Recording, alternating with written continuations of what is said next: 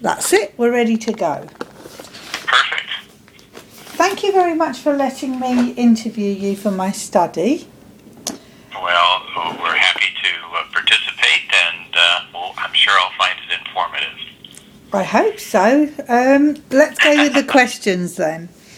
How would you define a maverick? A maverick. Okay.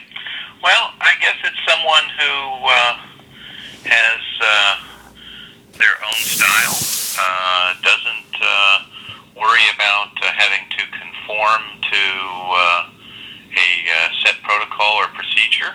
Okay. Seeks to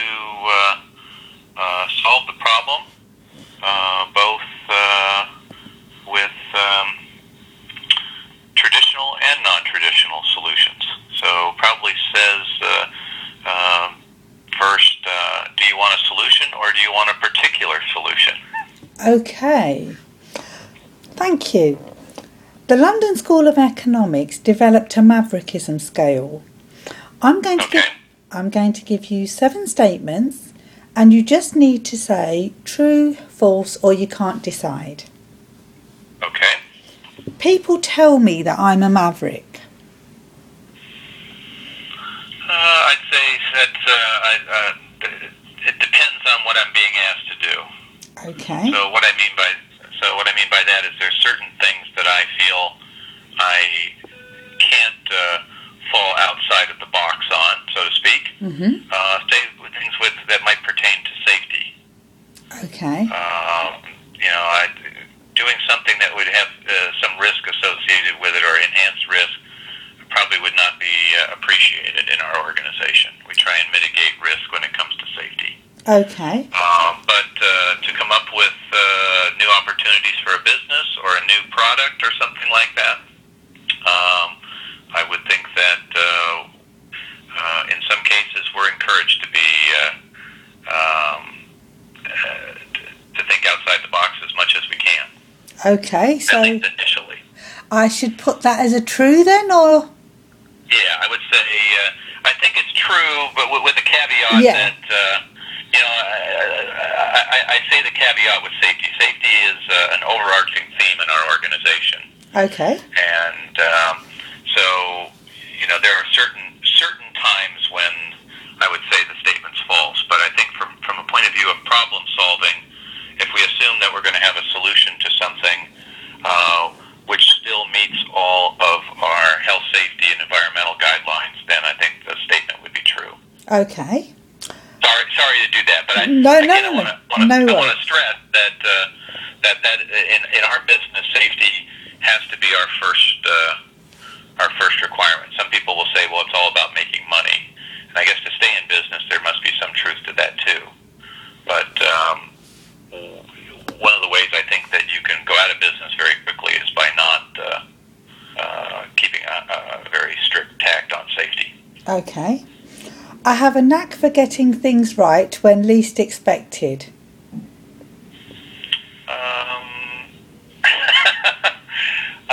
I think that's true. I guess that's probably true. I mean, I sometimes will come in with unexpected ways of doing things. Sometimes within our organization, though, people will come to people like myself who may think a little differently with the hope that we will come up with an unexpected answer. Okay. I have a way of solving problems which is different from other people. I think that's true. Mm-hmm. I am much more productive than other people. Oh, this is tricky. If it's on finding unique solutions and inventing things, that's probably true in my case. Mm-hmm. I think if you're asking about, if you were to judge me about if my job was solely to, let's say, sign pieces of paper, or a very, let me say, a highly structured type of job, mm-hmm.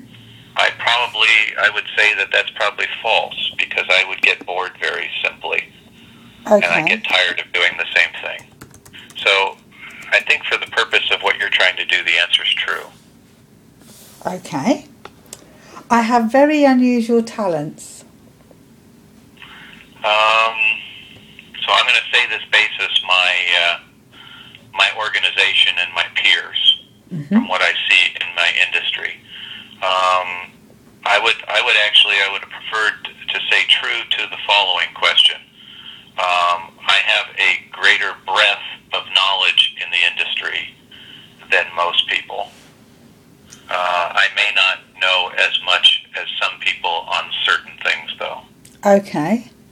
So I use that breadth to help me look outside the box a bit and to come up with a wider range of answers. I wouldn't say, though, that I am the world's expert on all areas. That would be very arrogant for me to say that. Okay. So how would you like me to take your response to that one, that you have very unusual talents? Would you say it's true, false, or can't decide? I think it's true. I think breadth in an industry that's as broad as mine is somewhat unusual. And when I look in our organization, we generally have people with some breadth, but at least on the technical side. But I like to know a lot more about things outside of our business, which helps me bring solutions in. Okay. So I think that's a little bit unusual. Okay. I am generally underestimated by people. Yeah, I can't decide. It really depends on certain things. Some people, it depends. Now, I guess I would say that I often am underestimated by people who don't know me. But I think the people who do know me know what I'm capable of, so they don't underestimate me. Okay. They usually know when to bring me in to try and solve problems. That makes sense. I do things differently and better than most people when I work. Gosh, I don't like the word better there. I do think differently, though. Okay. Better I don't like. So that, to me, we all think well. It's just that we do think differently. Thank you. Brenda. I would hate to not. I think that's how people get underestimated, is that when people start to think that they think better than someone. Yeah. I think differently than people do. Okay. Why do you do things differently, Brendan? Because I find that it generally leads to interesting results. And if you want to do something better, you sometimes have to consider doing things differently. Okay. There's a reward to it, is I guess the reason. Okay. Sometimes there's a reward, sometimes it's an absolute failure. Yeah. But then you just keep trying. We'll come to that in a bit. Yeah, okay. Does doing things differently require certain skills? And if so, what are they? In my job, yes, it does. I think you have to have a breadth of knowledge, very broad range of knowledge. I think you have to have a willingness to consider things at first that have not been completely worked through. I think you have to have a willingness to be able to know when your idea won't likely work and when you need to give it a greater chance. Okay. There's sometimes some intuition that comes with that. Thank you. You can't always be willing to give up, but you also can't be willing not to challenge existing paradigms or the conventional thinking. Okay. What are the challenges to being a maverick? I think one is you have to have a certain amount of reputation for people to take you seriously. So it helps if you, I think one of the challenges is to build a reputation that you are capable of coming up with innovative solutions. Okay. I think you have to be willing to think outside the box. Yeah. I think you have to be willing to fail often, with the hope that you will try again, not just that the goal is to fail. Okay, yeah. Yeah, that makes sense. What aspect of your character influences your maverick approach? Okay, so I think for myself, for example, I take great pride in the fact of seeing the results of what I've thought and what my coworkers and I have put together. Okay. So I'll tell you, for example, I mean, there's a lot of ways you can have rewards, or in the industry, for example, you might be paid a lot of money. I don't mind financial rewards, and I guess at some point we all have, as part of our job, we kind of decide what we're willing to accept. Mm-hmm. So that is something that is nice to have, but it's not the only driver for me. I think the thing that has given me the greatest pleasure in my time working professionally has been to see the fruits of my ideas end up as things that influence people. Wonderful. So to me, it has, I think, there's a sense of self-esteem that grows from that, Mm-hmm. and I think appreciation if you have done some things that people, they may not know you're responsible for something at first, but when you explain to them what you've done, they'll say things like, "Oh, I like that product. I used that," or I like the fact that has these properties. Okay. That's why I buy that, for example. Or I've always liked that. I pay a little extra because I think that's a better product or something. Okay.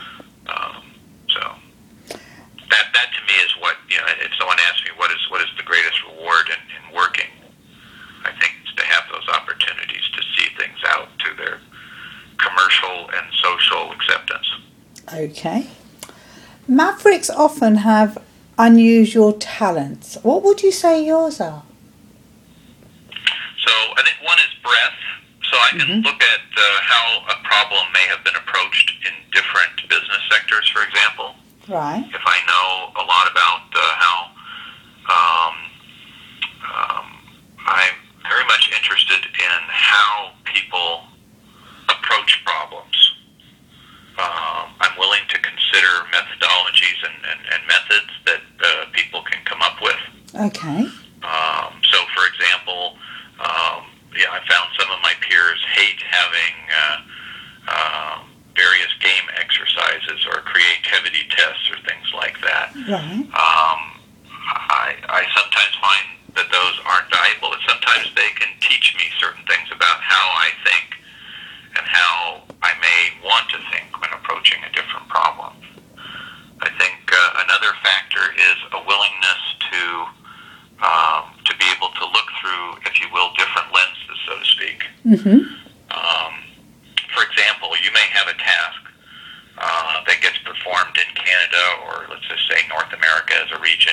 Okay. People do things a certain way, but that may not be exactly the way things are done, let's say, in the Asia-Pacific world or in the Middle East or something.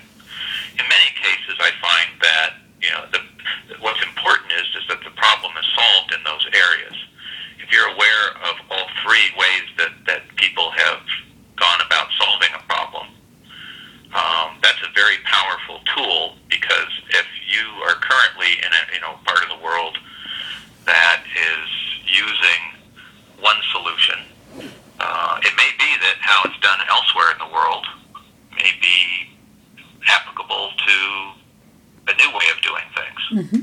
And by being willing to look in a wider scope or in a large geographic area for how tasks get done, you may be able to bring a best practice in one area into an area where it's not really considered. Okay. I find sometimes in our world that people are very comfortable with how things are done where they are, and they will assume that because that's how things are done near them, that's the best way of doing things. True.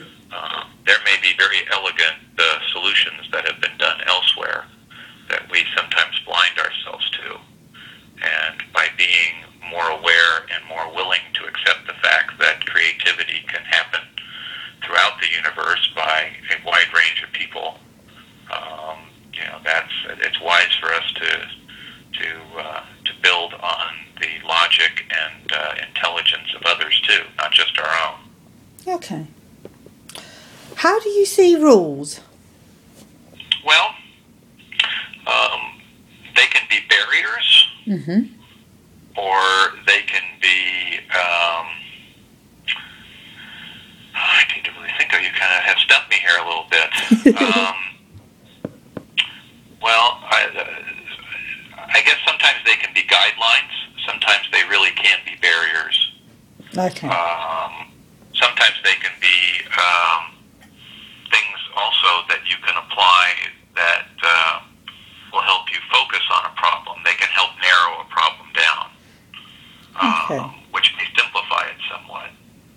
That makes sense. I view them as somewhat restrictionary, but also beneficial in a way that they may help define what is needed, what type of solution is needed. Okay. Have you? But they can be bent sometimes. Thank you. I like that bit. Have you always taken a maverick approach to business, or was there a particular trigger?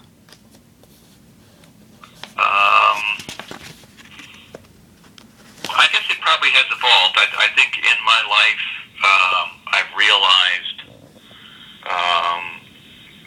having a maverick approach has allowed one to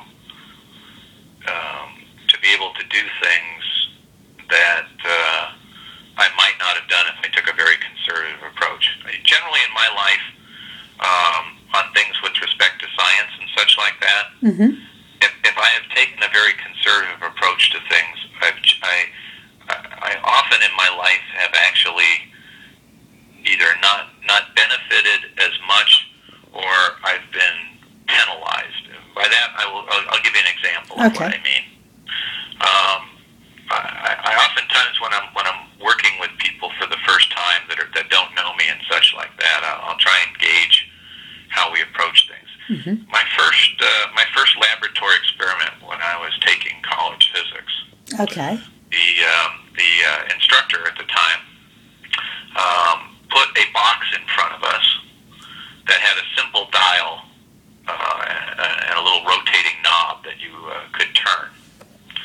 And the experiment was a very simple one. He asked us to very accurately define what happened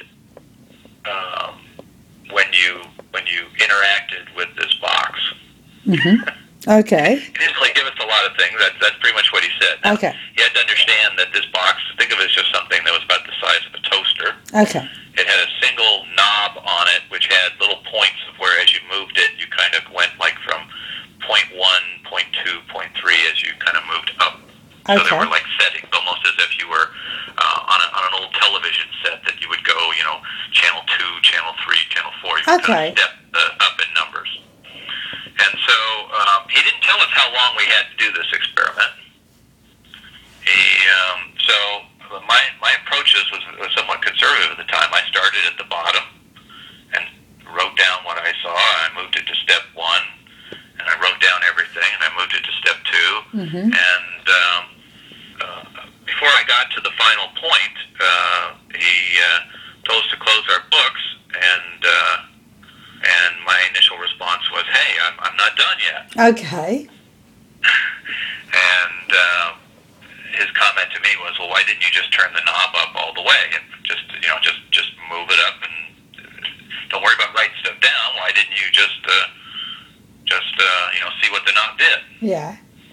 Which would have told me, it turned out in this case, that there wasn't much that happened. Okay. Okay. So I took a very conservative approach, and I didn't finish the thing. So that's why I'm saying I was penalized in that type of experiment. I could have been a little more brazen and just gone up to it and said, "Hey, let's just see what happens." Okay. Well, now, truth of the matter is, in certain things in life, if there's a risk associated or there's a perception that safety is involved, then I probably wouldn't be so cavalier. Okay. But in other cases of where it doesn't hurt to scan things very quickly, it's okay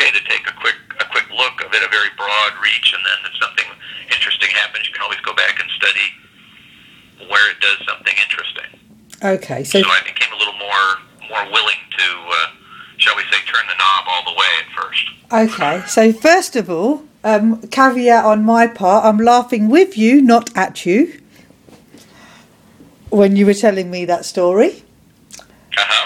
Second thing, so was that your trigger, or were you always a maverick? No, I think I've learned through experiences like that you can explore things more thoroughly than trying to just do one little aspect. Okay. So I guess in general I sort of gravitate now towards trying to work on larger problems or things that are perceived as more difficult problems. Okay. And it works out, I think, in the advantage. You can't just focus on one little part of large complex problems generally. Okay. You have to be willing to treat complex problems and be able to sort of study them as a whole. I think you can break them into pieces, but you have to realize that there's many pieces oftentimes to complex problems. Okay, you've touched on this before, but are you always a maverick, or do you choose to be so at times? I think I do this at times. So if there's safety issues that might influence other people, I'm generally pretty conservative on things. Mm-hmm. In problem solving, I guess I probably am a maverick. Okay. On myself, when it comes to myself, I guess it depends what it is. Okay. I don't think twice about, for example, jumping out of airplanes, speed skating, doing more risky types of sports. Okay. But at the same time, it might surprise you for me to say that I also don't mind flying a plane, let's say, Okay. or being on a plane. Right. But I am afraid of heights. Okay. Okay. Okay. So I guess what I'm trying to say is I'm not afraid to do things that have some risk or some danger associated with them. I like to think that I know what the aspects of the danger are so that I can mitigate those aspects as best as I can. Okay. So I don't think, for example, if I'm a pilot on a plane, I'm not going to be drinking heavily before I get on the plane or on a car or something, right? Right. But I might not be adverse to driving above the speed limit or perhaps doing acrobatic stunts in a plane. Okay. But I think that you have to understand what you might do or have a plan or have some ideas of what things you might do if you got into trouble. Okay. And to be able to execute those things. So I wouldn't, for example, get in a car after drinking a lot. Yeah. Even though I might be able to make it home, it's just that I'm taking more risk than I need to. That makes sense. So when you do this, is this choice to be a maverick or not then a conscious or an unconscious decision? I think it is a conscious choice to do that. Okay. Okay. I think I've seen some people who it's not a conscious choice. It's just how they are. But I think you can learn when to be conservative and when to be risky. Okay. What are the advantages and disadvantages of being a maverick in business? Well, I think some people, in large businesses in general, I find that they have a somewhat conservative approach to things. Obviously, they have a lot to risk. So taking great gambles, as they say, that you have to know when to gamble, and usually in most of these successful things, they'll oftentimes certain weighting or there's an acceptable level of risk that people are willing to take. Okay. In a case of where I think it makes sense to look at riskier things or to be more maverick is of course when the gain really has the potential of really being significant, that the size of the prize, if you will, warrants being a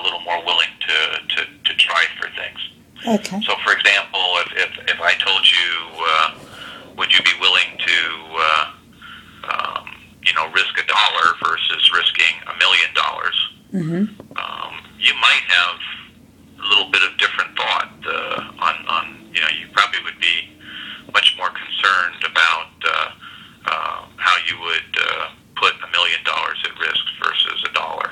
Okay, yeah, that makes sense. But the same, I think you also have to realize that there are times that justify when taking a gamble or thinking outside the box and such like that. Oftentimes will allow you to create the next best thing, so to speak, Okay. or the next big thing. So you have to be willing to certainly to take some risk. A difficult problem that has been around for a long time. Oftentimes, as people have thought about it, I think it's somewhat naive for people just to think of, well, okay, I can solve any problem just as fast as the next problem. That's usually not how things work. If, for example, I could predict the stock market every day, I probably would do that, but I'm not able to do that. Okay. And I don't know a way of doing that with a high enough precision that I entertain that type of thing. But I am willing to take on some things that people would say would have very high risk, with the knowledge that I think that I have an understanding of what are some of the main things that influence finding a solution. Okay. So it's a willingness and the experience, I think, sometimes to work on a problem. Okay. Has agent experience altered your Maverick approach? And if so, how? Well, I think with very large projects, those have to be tested at a lot of levels. So you want to have as wide an array of solutions early on in the program, and you want to rigorously test those and any assumptions you have with those as early as you can to see whether they're going to work. In a company like this, if you come up with a lot of good ideas, you will build a reputation amongst the people, and they will come to you for the next solution. Okay. But if you all of a sudden start giving some bad advice that turns out to not be a good solution, your reputation will fall faster than it was built. Okay. And so there is always a risk with that. You need to be careful enough that you constantly are testing. Okay, so looking back, has agent experience altered how you are a Maverick? Yeah. So, along the way, you learn certain events. You can sort of see how solutions were sort of proposed, why certain things fail. There's a lot of great ideas that just sound, how could this idea not work? And then you later learn, it didn't work because maybe the timing wasn't right for that. Maybe something that was constant before may have changed. So say, I'll give you an example in my industry so you sort of see how this can work. And I'll call this times can change, or the need for that change, or the need for that solution may change. If you look back in our industry, maybe 10 to 15 years ago, you had a situation where the oil price had actually been higher and fell down to about $10 per barrel. Okay. Today it's about $100 a barrel, depending on which type of oil you're buying in a global marketplace. But for this purpose, I think it's good enough to say it's around $100 a barrel. Okay. So we have very quickly, in our time of say 10 to 15 years, the price of a barrel of oil has gone up by a factor of 10. The price of gas has probably only gone up by a factor of 2 versus today, and say maybe what it was, if that, Okay. in that period of time. So one would say, wow, if you had, in a business that looks for oil and gas, if you've been finding oil only, you would have probably made a lot of money. Right. But in general, in our industry, most of the companies, if you look at what they've developed and grown over the last 15 years, is they've actually, most of the big companies actually have a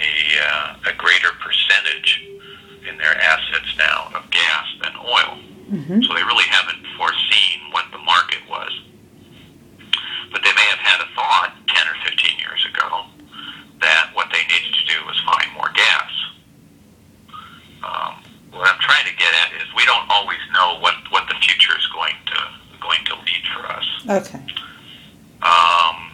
But we have to make some assumptions about what things might be valuable for us. And we have to learn from that. Our investments typically are of the order of, say, they can be 20 to 100-year investments. Mm-hmm. If you look at some of the things that we work at, that are very important to the financial success of these types of projects, the price of the commodities that we go and sell vary very widely. So that a great price today may have been a poor price 15 years ago. Okay. And then years before that, the price may have been higher. So you want to be able to think about, what happens in the future. For example, if one of these commodities becomes cheap or becomes expensive, you have to, there isn't a solution, in my opinion, to these things. You want to come up with a series of what we like to call scenarios. So under the following scenario, this is what happens. Mm-hmm. And then if you understand that scenario, then you can decide what might be conditions that you could win, profit, help do great good for the public, all of the things we like to do, and what scenarios that type of solution would fail under. Okay. So I guess what I'm trying to say is a maverick might not look for a solution. He might look for, or she might look for more than one solution, Mm-hmm. to find out which solution is most applicable to different problems. Okay. Because the conditions in the marketplace are going to change. That seems to be one of the things that's somewhat of a constant in our business is things change. So it's not what is the best solution at one condition, but what are the best solutions for a number of conditions. Okay. My next question then. And remember, this is focusing mainly on you, okay? Okay. So what aspects of your life and business are you most and least maverick in? Least maverick in. Okay. So training of people that work with me, Yeah. when it comes to safety and operations like that, I tell them not to take a lot of risks. Okay, that makes sense. As you've explained I don't want to earlier. get them hurt. I want them to come to work and go home in the same condition that's there. And my management is also, adamant about that. I should do everything in my part to make sure that we do that, because it impacts them personally and professionally also, just like it does me and anyone who works with me. And where are you most maverick? I like to look at how we could do things differently. Okay. So I like to ask the questions. I'll give you an example of something I was working on. Okay. My guess is statistically you may know someone, or you yourself may wash your clothes, for example, with a product that I developed. Okay. Or your dishes or such like that. Mm-hmm. But I'm not someone who is an expert in all aspects of preparing household products. Okay. But how I oftentimes work, or how I like to work is I will usually get together with people who are working on a business area, on something that has some relevance to people's lives, and something around energy or chemicals typically is where it'll sort of reside. Mm-hmm. And I usually like to ask people, well, what are they trying to do, so that I learn about an area if I don't know enough about it already. And I usually ask people why, what are the intrinsic properties, or why do we think that a product that may be a leader, in other words, have, the best price performance curves and, let's say, the best market penetration, or greatest percentage of the marketplace, why that product has gotten to where it is. Is it brand recognition? Is it that the product really does work better? People just seem to respect the product, or what have you. But I generally try and understand why that product, how it's put together from a technical point of view. Okay. And then where I guess I'm a little Okay. is I oftentimes ask questions that perhaps sound very stupid. So like I say, there's a lot of times when I enter into business areas to try and learn what goes on there that I don't know everything about them. Mm-hmm. So in asking questions along these types, sometimes what you find people's behavior is, I notice sometimes people will get to a point where you ask them a very difficult question where they may not know every aspect of the answer, and then they'll start to use a term like because it's this way, or that's just the way it is. Right. Or that's just how it's always been. And, generally for me, I usually will, when I sense those kind of things, that people start giving those kind of answers with, that tells me that there is either a lack of understanding at that point, or we have settled for something to the point of where we've almost created a paradigm. Okay. That this is how things are. And I like and find that one can be very, very successful a lot of times if one challenges paradigms. Okay. Paradigms don't mean that they always are fact.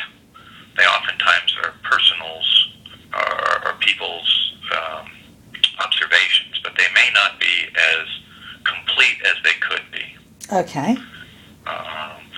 And a lot of times people, there's an interest and somewhat of a respect almost sometimes in the area of, say, physics, where people love to have very simple statements that will describe everything. So it's like unified field theories, or these laws of kind of things, where those things are perceived to explain everything that's out there, so to speak. Okay. These things can be very beneficial because they can help guide us in many ways, but there usually are some exceptions to that. I really like to poke around the areas where the exceptions might exist, or to challenge why do we have a certain view. If you were to tell me the best-selling cars, for example, are black, I don't know that that's true. I'm just hypothetical at this point in time. That would be a statement to me that I would want to know why that was, and to understand why you had that opinion. Okay, and that makes sense. Often it might turn out that may be true at a certain period of time, but not, let's say it might be true in the 90s, but it might not have been true in the 80s or the 70s. Right. There may be things that go there. So the concept that someone might take is, well, we're going to always make a black car. That might not always be a good idea. It also might be a good idea, but I'd want to understand why that was true and to see some background. Okay. That I would want to go out very quickly and analyze what were the most popular cars in the last, say, 5 or 6 decades, and really test and try and validate that. Okay. There's other aspects of this, but sometimes what I'm trying to say is sometimes we create paradigms where we almost impose certain aspects of an answer that we really shouldn't be doing. We almost try and simplify things that the answer covers too much. Okay. When it really doesn't seek to aim, or it shouldn't try and be as broad an answer as possible. Okay. It might leave an opportunity, for example, for you to change a product slightly and to make it better. So, how do you balance being a maverick with home life? Yeah, that's a good question. I'm not sure I'm as much a maverick in my home life as I am in my work life. I think that I'm rewarded more for being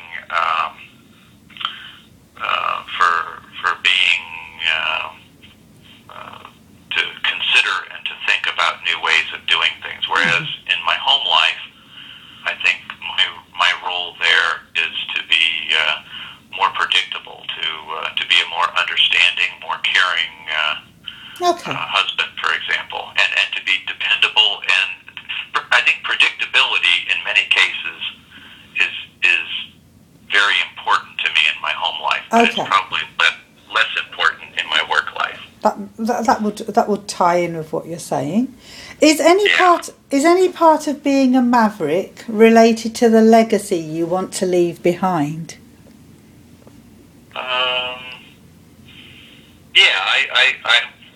I think if I understand the question right, I would like to be perceived by my peers as that I was of value to my organization because I was willing to consider a wider range of things than perhaps others in the organization generally do. Okay. And how much, if anything, of being a maverick is related to give back? Well, I think, I think we learn so much from those around us if we're willing to ask and to watch and to listen. Mm-hmm. You can learn tremendous things. As I mentioned earlier, there's types of problems that people may solve a problem very differently in different parts of the world. Mm-hmm. It doesn't mean that in the other parts of the world that their solution is better or worse. Right. Sometimes it could be different. Mm-hmm. Sometimes there's a good reason why they do things differently than we might do someplace else. I think there's great appreciation to seek to understand why their solution evolved, how it evolved, mm-hmm. why they like that solution in comparison to other ones, if they're aware that there's other ways of doing things. Okay. And with that understanding, then you might find new applications for how people are doing things. So I look at your colleagues, your competitors, your friends, even your enemies. They can be tremendous catalysts mm-hmm. for innovation. Okay. And you have to keep your eyes out open to them. They can help you in a number of ways. Mm-hmm. How do your ethics and values impact on being a maverick? Well, I work for a very large organization. Mm-hmm. There's close to 100,000 people probably in the company. And I think brand recognition is very important to the organization. Mm-hmm. And I'll say one thing about reputation, whether it's inside a company or outside. Mm-hmm. At least this is my observation. Right. You can spend your life building up a reputation of being ethical, mm-hmm. and in one swoop, one simple event, you can ruin that and never be able to repair it. Okay. So I think it's absolutely essential to be ethical and to be very transparent with people about what you're doing. Okay. I think most people a lot of people can smell a rat. Yeah. And I think once you're called a rat, it's hard to get that stink off of you. Yeah, true. So it's always best. I mean, I think this, whether this is in a personal life, mm-hmm. If one wants to try and for example, my wife knows me very well. Mm-hmm. I'm sure that if I tried to lie to her, she'd know right away. Okay. So why bother? Okay. Right? What am I going to gain from that? What is she going to gain? Yeah. Likewise, in the workplace, I think that's just a cancer. If you create if you start to be unethical, you create. That's it's not worth it. That's a very, very poignant way of putting it across. Mavericks tend to be risk takers. What's the biggest risk you have taken in business to date? Well, I think I put my reputation on a couple of things. To me, that meant everything. Okay. It wasn't money. Right. I realized that the company was expending well over $1 billion on an idea that we were putting into action. Mm-hmm. And then our customers were putting probably multi-billion-dollar reputations on some of their key products based on our innovation. So it wasn't just. I mean, for me, it was my reputation that was the greatest thing. But mm-hmm. I realized also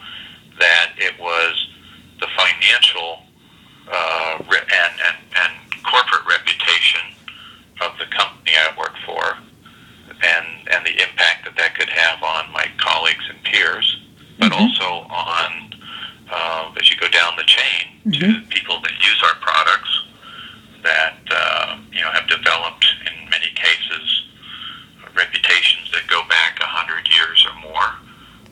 So for their willingness to step outside the box and come up with a radical new product, there was a fair bit of risk that they had to take on, saying, this is really going to work. I'm sure that they didn't do that blindly. I'm sure that they had their own evaluations and things along the way to say, yep, we really think this is worth taking the risk, and we're going to do it because we think the gain is worth it. Okay. But that's it's not just me. But I think if you ask me, it's not money. It's personal reputation. That to me is very important. Okay. How many ventures have you taken in the past 5 years? In the past 5 years. So let me hear the front part of that again. So I just make sure I understood that. How many ventures or projects have you undertaken? Yeah. Okay. So last 5 years, I would say at least 10. Okay. That I've been involved in. And what would so you? I get involved in a lot of different things. Okay. Most of them have not gone to be a commercial reality. Okay, that brings me to my next question. What are the characteristics of a successful venture? So it was an idea. Let me give you 3 examples.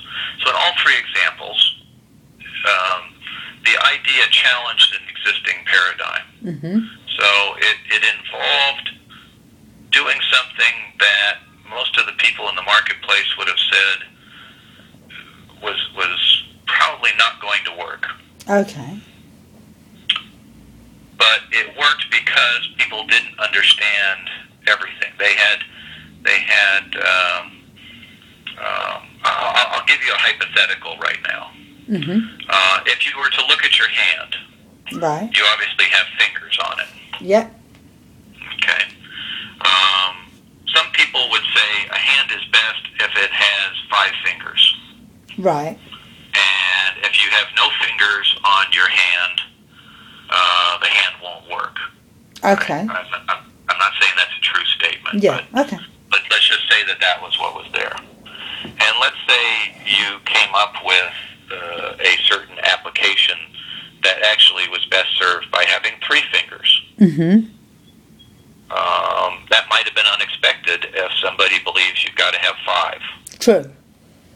Okay, but they had never tested to see whether something would work with 3 fingers, so they were surprised at that. They'd only tested, for example, no fingers and 5 fingers. Right.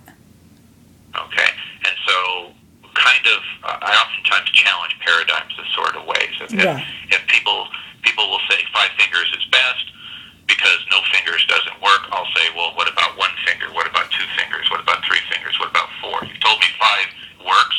You told me none doesn't. What about the real? I mean, to me, it's so obvious. To others, I don't know. Sometimes it's not always obvious to people. Okay, so with these projects that you do, then, what do you consider that how do you decide that they're successful? Okay, so they did a couple of things. One there was a problem. Right. That the marketplace wanted. So it's very important. Right. And that can be measured in a number of ways. It could be that you need to produce something cheaper with the same performance. Could be that you want something that performs better. What better is oftentimes might vary a lot. It could, for example, maybe you make a laundry detergent that cleans certain kinds of stains that you've never been able to remove before. Okay.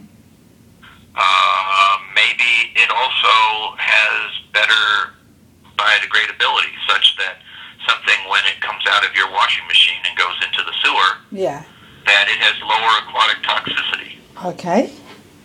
Maybe it's something that all of a sudden, instead of having to use hot water, maybe you could just use cold water. And that will save on your energy bill. Right. So the success is variable. These are all things that are actually, to you as a consumer, are probably obvious. But how do we go about doing that? Okay. How do we do it cheaply? Well, we came up with a solution for this. a couple paradigms that were in the marketplace. Okay. So it was looking at what are the needs and willing to think about how we could go about doing that. One of the things that was limiting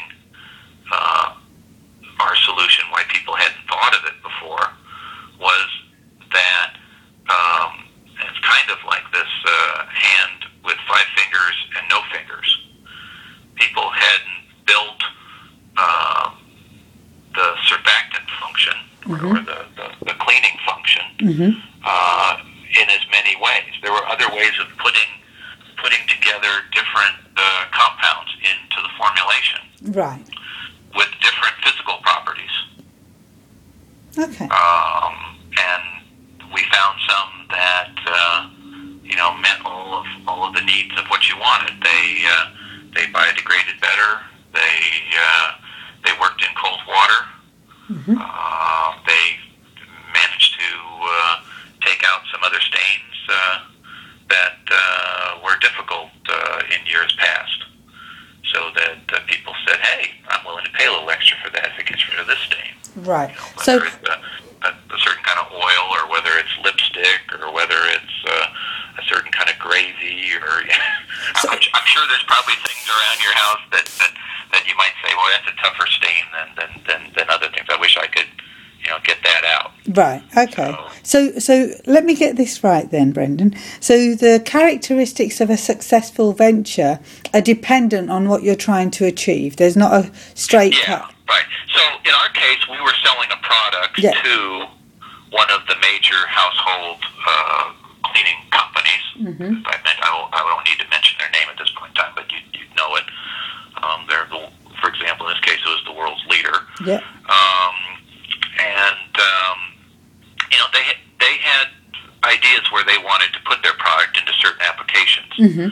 But, they were also willing to say, we'd really like to have something better than what you're giving us right now. Yeah. Because, that's been good, but, what about the next big thing? And so we had to say, well, okay, how can we make this product better?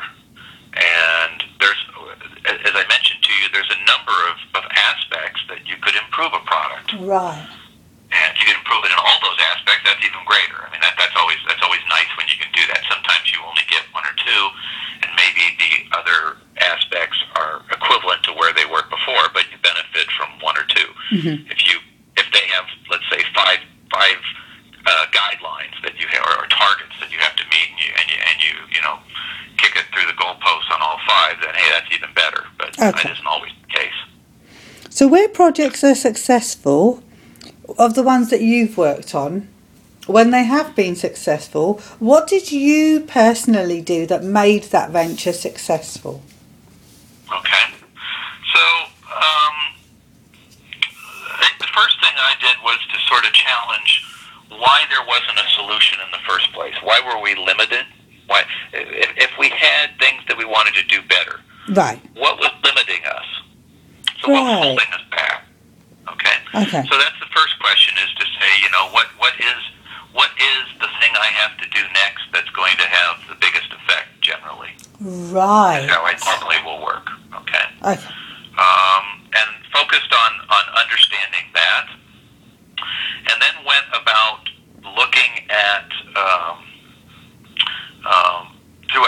throughout the literature and in many areas of applications.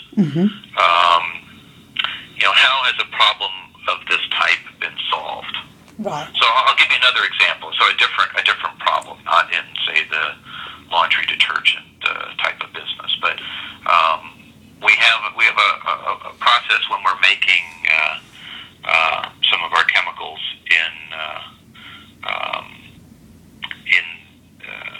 our plants, where in preparing them, we actually generate a material in very, very small quantities that we'd like to remove. But we had never had a big thought of how to remove it, essentially to the point where you couldn't even detect it at all. Right. So the level of removal that we needed to be able to do was not something that was ever imposed on us, so we didn't have to do it. Didn't have environmental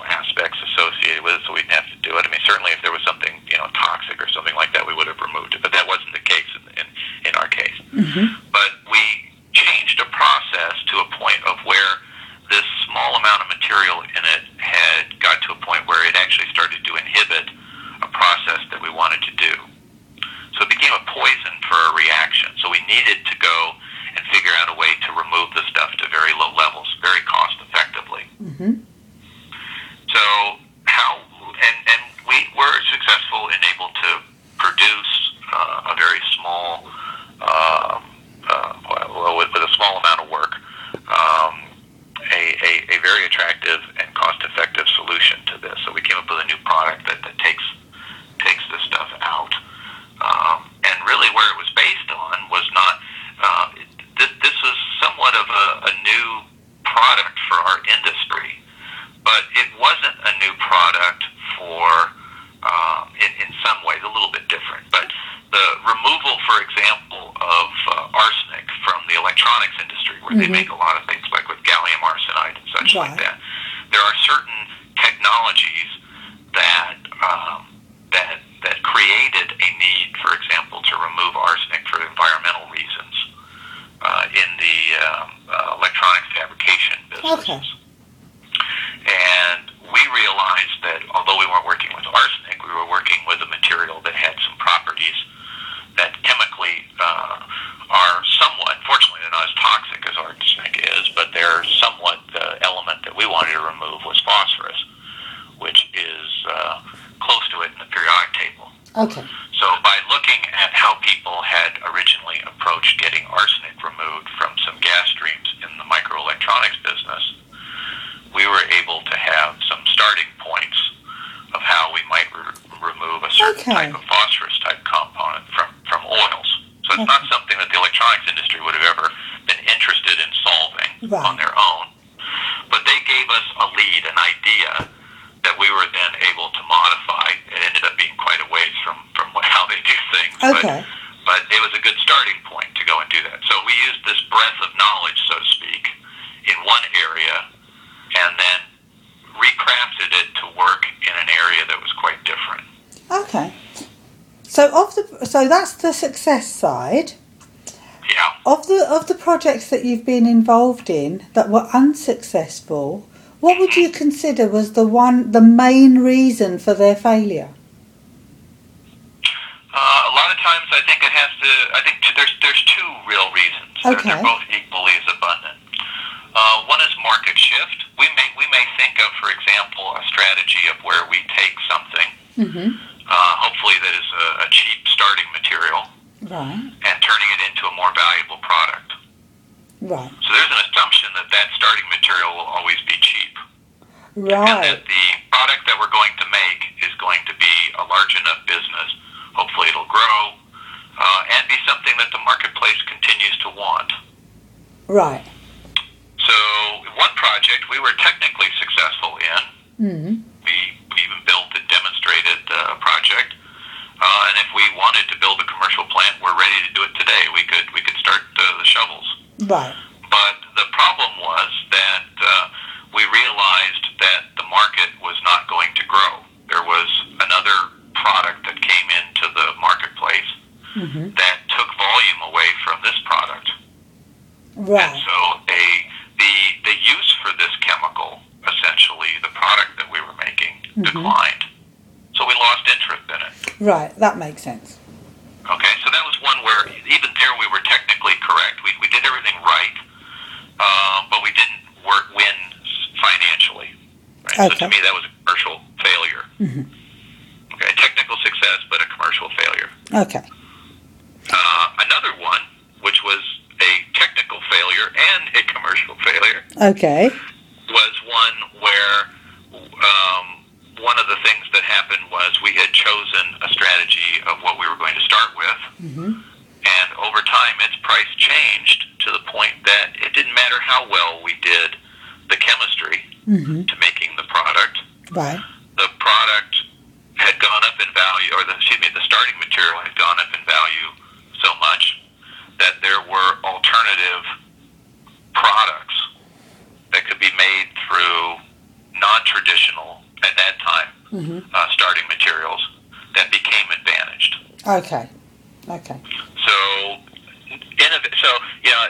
disruptions can occur by by us doing our action, or our competitors can disrupt us.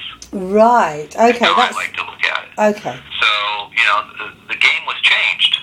Yeah. Yeah. And you can look at this, and this, I haven't touched on it before, but I find it very educational for me to try and understand. To me, this is part of the maverick behavior. Seek to understand what has caused great disruptions in the chains of important businesses. Right. So, there's a number of people that study these kind of things. There's a guy named Clayton Christensen who writes books on these types of things, and he studies certain industries where these massive industries that seem to be very profitable, very big companies that you think would last forever, and then all of a sudden, over time, these companies kind of shrink and get absorbed. So you look at a company like Xerox or Kodak. Yeah, I was thinking Kodak. The steel business, for example. Yeah. How they've got disrupted and things like that. Okay. So, we can't sit on our laurels. That's one of the things. I think why we're valued in our organization is the people in the business put up with us, a strange thinker, so to speak, or us mavericks, because they're always worried that, their business is going to get demolished by some new idea or some asteroid that's going to come into their business world. Okay. That they don't see until it rushes in, and then there's not much they can do about it. Okay. So to anticipate it.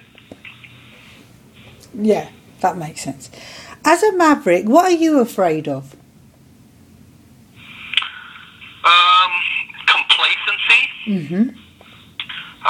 One of my biggest challenges in the company I work for is it's very easy for a business when you're in the times where you may be a leader in a business. You don't want that situation to change. And you also can get very complacent that you're the best because you're the best. Yeah. But you may not always be the best in the future. So you may be the best now, is what I'm saying. Okay. But what about tomorrow? What are you doing about now to keep yourself being the best in the future? I know of a number of times when we and others in the industry have had very, very attractive and enviable positions in certain areas.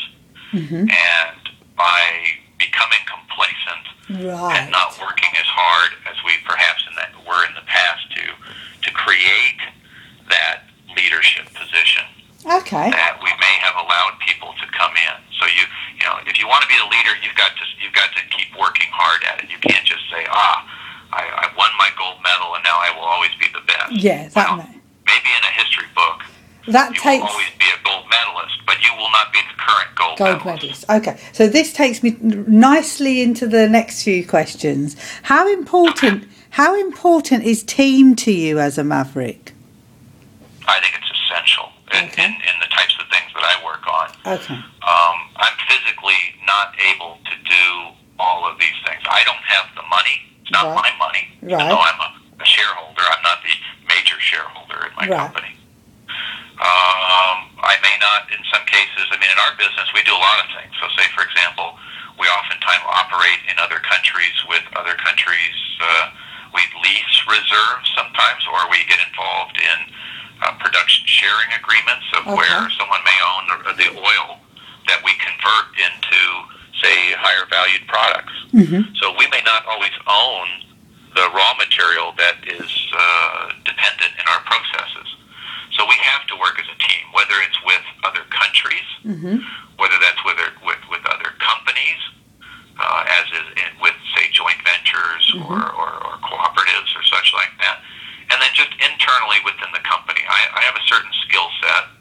I like to think of myself as being able to envision and have some idea about how we can do things better. But I'm not the person who would get called, for example, to handle all the issues around marketing of a product, or how we package the product or such like that. I'd be happy to give my input to that. But the people who handle the business, certain people that build control systems in the labs and in the plants.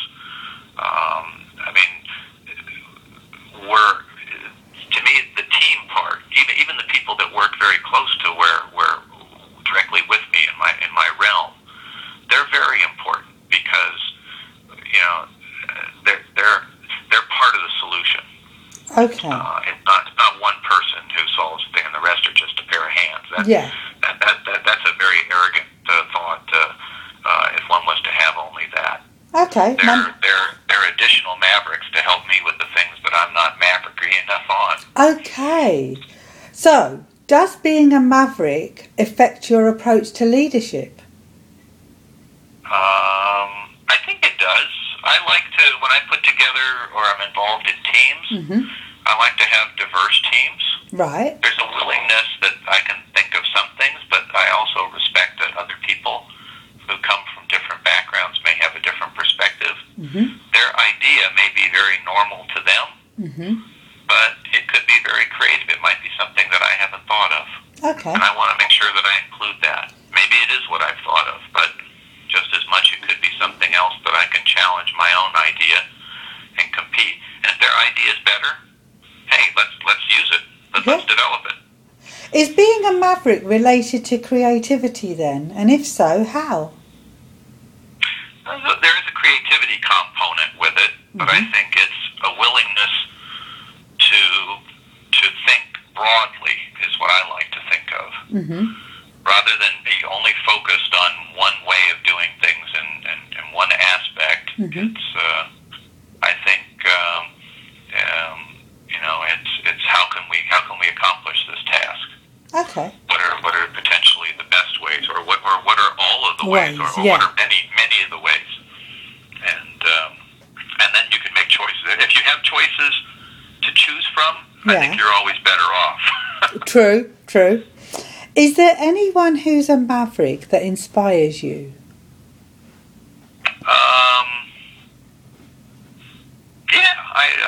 We have peers in the organization. I oftentimes will go to certain people. If I can't come up with something, I certainly I will look to see if others can come up with an idea. Okay. And I do identify some people who come up with more unconventional answers. Right. So I like to include them. Okay. What motivates you?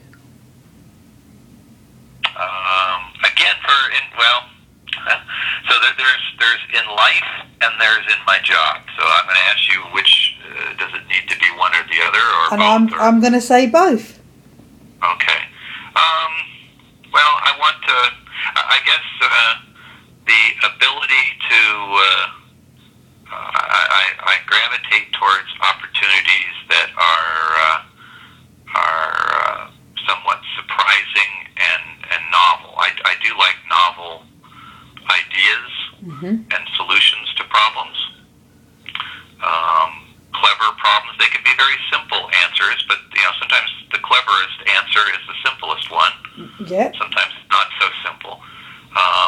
But I guess it's fun to come up with something that's unexpected. Okay, that makes But sense. I think I'm more willing to behave that way in the industrial environment than I am in my own life. That makes private life. That ties in with what you were saying, as you're more of a maverick in the workplace than you are in your personal life. I think that's really true. It's nice to be able to surprise my wife from a while. She certainly likes. I would describe that. Sometimes it's just fun to see how things come out. But I'm not sure that our marriage would be best if everything was a surprise a moment. Okay.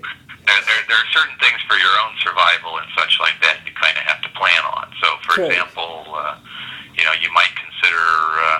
I'm one of these persons who, very young, I started working on jobs when I was, for money, whether they're around the neighborhood or such, when I was 10 years old. Right. I liked doing that because I liked having a little extra pocket money. Yeah. And I liked the self-esteem of knowing that I could take care of myself. I mean, my parents, gave me all of the tools and things that I needed to take care of myself, but I didn't expect them to just give me everything. I think they were smart enough to understand that we as humans derive a great deal of pride and self-esteem from showing that we can do things on our own. Okay.